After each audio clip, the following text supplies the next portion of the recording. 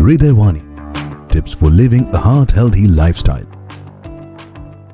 Hello everyone, this is Dr. Pratima Singh speaking. I'm an internal medicine specialist practicing in Kharadi, Pune.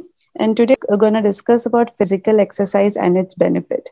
So why we are discussing this topic is because of increasing sedentary lifestyle, which is very much common in current generation and is also one of the major risk factor along with blood pressure, lipids, smoking, obesity, and stress. Why these risk factors? Because these risk factors also affect our heart and it also make us prone for diabetes mellitus and its complication.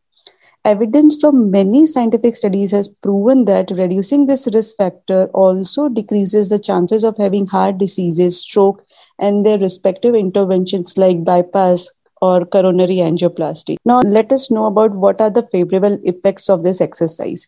Firstly, by reducing weight, we reduces the blood pressure. Secondly, by regular exercise decreases the bad cholesterol, also known as LDL, and even total cholesterol. And in some patients, it also increases our good cholesterol, which is HDL. Now, thirdly, in diabetic patients, regular exercise usually increases body's ability to use insulin and it decreases sugar in the blood. So what are these physical activities? It is nothing but any body movement which helps in burning calories. So that movements could be walk, it can be climbing stairs, or it can be simple stretching exercises. And little further, if we consider it, these are aerobic or cardio exercises, and this actually improves our cardiorespiratory fitness.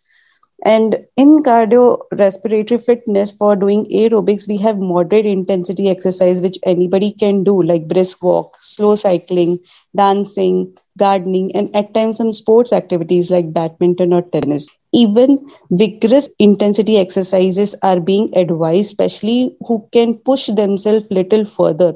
And for them, it is running, swimming, even faster cycling, and at times jumping rope, which is skipping.